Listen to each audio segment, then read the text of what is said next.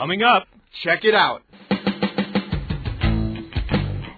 A podcast from the Moraine Valley Library. For more information, visit www.morainevalley.edu/library. Hello, this is Check It Out, a podcast about services and resources in the Moraine Valley Library. This is Volume 1, Number 5. We're recording on November 16th, 2007. As always, we are recording in the super secret conference room in the library on the very lovely campus of Moraine Valley Community College in Palos Hills, Illinois.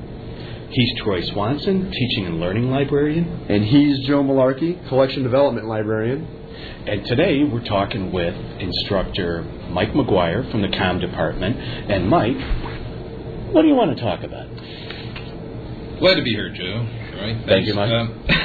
Today we're talking about a little film that I discovered when planning my Composition 1 course, which is taking the theme of higher learning. Mm-hmm. The film is called Binta and the Great Idea. It's a 2004 short film by Spanish filmmaker Javier Fesser. It won the Montgomery Prize in 2004, apparently, as I've learned from doing my research for this session, for the Chicago International Children's Film Fest, and was nominated for a 2007 Academy Award for live-action short. Now did not win, though. When you say live-action short, what is live-action short?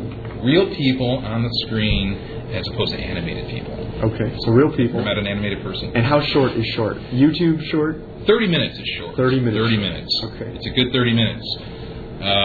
Well spent 30 minutes. Yes, absolutely. I would say. Okay, well, what can you give us a quick overview of the plot? I sure can.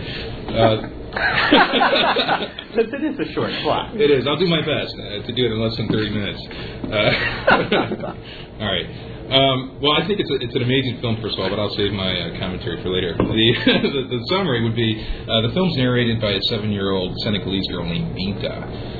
She's fortunate enough to be able to attend school, but her cousin, Soda, who she talks about and whom we see in the film, is not allowed to go to school because her father forbids it, because traditionally, in his point of view, young women would stay at home and take care of domestic responsibilities. Soda, of course, truly wants to go to school, and this becomes part of the tension of the film. Actually, there's two interwoven plots, and the one I just referenced is one of the plots, but the other, first we have the children of Binta's school, who put together a play that dramatizes the benefits of education and the cost of being denied an education. Mm-hmm. The students perform this play for the adults of the community and use it as which is a great scene. Yes, it's amazing, and they use this as an opportunity to sort of confront Soda's father on the fact that he's forbidding his daughter to go to school. So that in itself is an amazing story, and as you said, Joe, an amazing scene. But while that's being developed, we have the other side of the plot, the other story. And this is the story of Binta's father, who has conceived of this great idea that he's carrying to the governor of his prefecture, because it's such a great idea that he has to carry it to the people who can execute it for him. The idea is contained in a letter that Binta, his 7-year-old daughter, has helped him pen, because apparently he doesn't have the verbal, the literacy to do it. Well, and that's what the whole film's about. It's about literacy. I mean, if I'm not interrupting. Yeah, sure, and also the idea that people can be non-literate, but also have really incredible, conceptual thinking. Right. It's really kind of putting those two things and sort of playing them on one another, which to me was really powerful. The value of education, the role of the society, the role of the individual using the education. It speaks to so many ways, to especially when you work at a college, right? Yeah. Or if you're a student. I don't want to, give the great idea away. But don't give it away. I won't give it away. No, because it's bigger than the crying game. Don't give it away.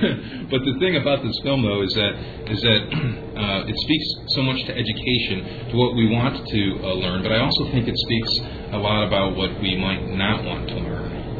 Well, and about what community is and isn't, and interdependency, which is really powerful. Again, not giving it away. Yes, give it away. So now you use this in your class, and how? Well, like I said, this semester I was sort of taking the opportunity to use my Comm 101 course to explore higher learning. Using the term very loosely. Oh, okay. So I wanted to find a text that at least on one level, addressed education outside of a mainstream American culture, and see it in a different nation, Senegal in this case. I guess on one level, I was hoping students would recognize some of the advantages that they have to pursue an education here. Okay. Yeah. Sure. But I also wanted to. I was hoping through the film the film really. Let me just say, the great idea at the end of the film is really surprising. Really surprising, right? And I was hoping, and many of them were very surprised at that, as was I. And the thing about the end is that it really calls. I don't want to give it away. I'm not going to give it away, but it calls into question. Don't do it. What I saw at the end is my own colonialist point of view, right? This idea that those who live in the first world tend to have towards other third world nations, right? Particularly those of Africa. Right. And I think I'm a pretty enlightened person, and I don't carry around a lot of colonialist points of view, But when I saw the end and I recognized the effect it had on me, I realized, well, I've got some prejudices, and right. Well, and I think a lot of this movie with the big idea at the end, but also throughout, there's a lot of subtleness. The big idea isn't necessarily subtle, but the points that it brings home, the way that the movie is shot, it's almost understated, but not quite. It's not overdone. You see a lot of nature. You're really in touch with how these people live in a place that if you're a Moraine Valley Community College student, faculty member, staff member, it's a very different life than what we live.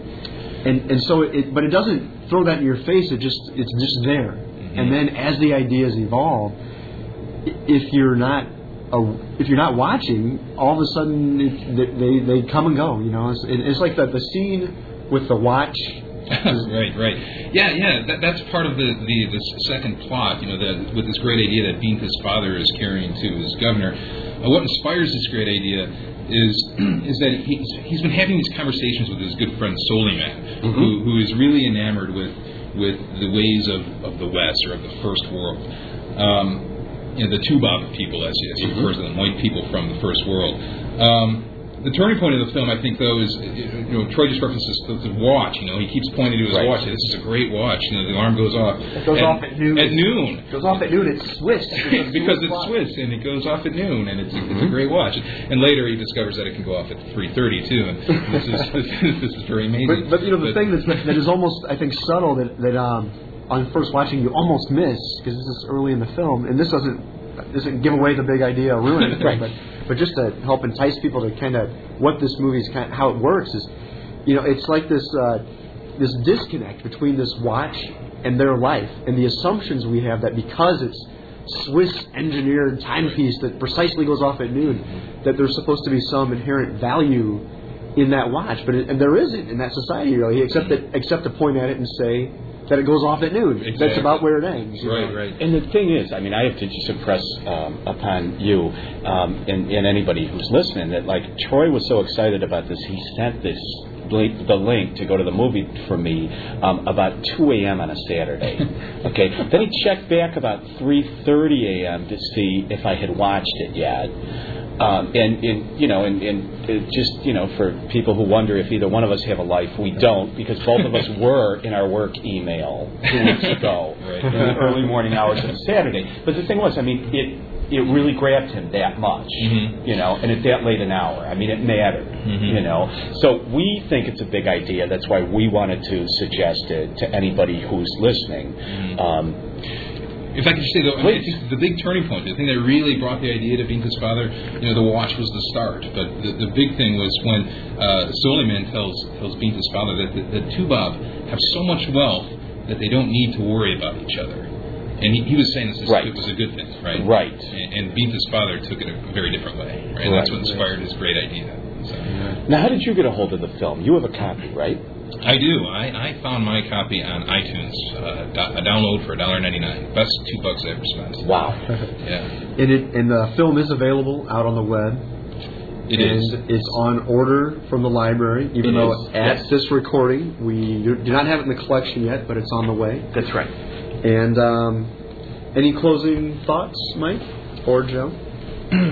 Well, maybe I could just give you the closing a quote from the close of the film. That would be great. Yeah, because that kind of sums it up, I think, without revealing too much. So at the end of the film, we hear this bit of narration from Binta, and let me share it with you. It goes like this. She says, "My daddy says that all the children of the world have the right to educate themselves in the spirit of friendship, tolerance, peace, and fraternity, even Tupac children."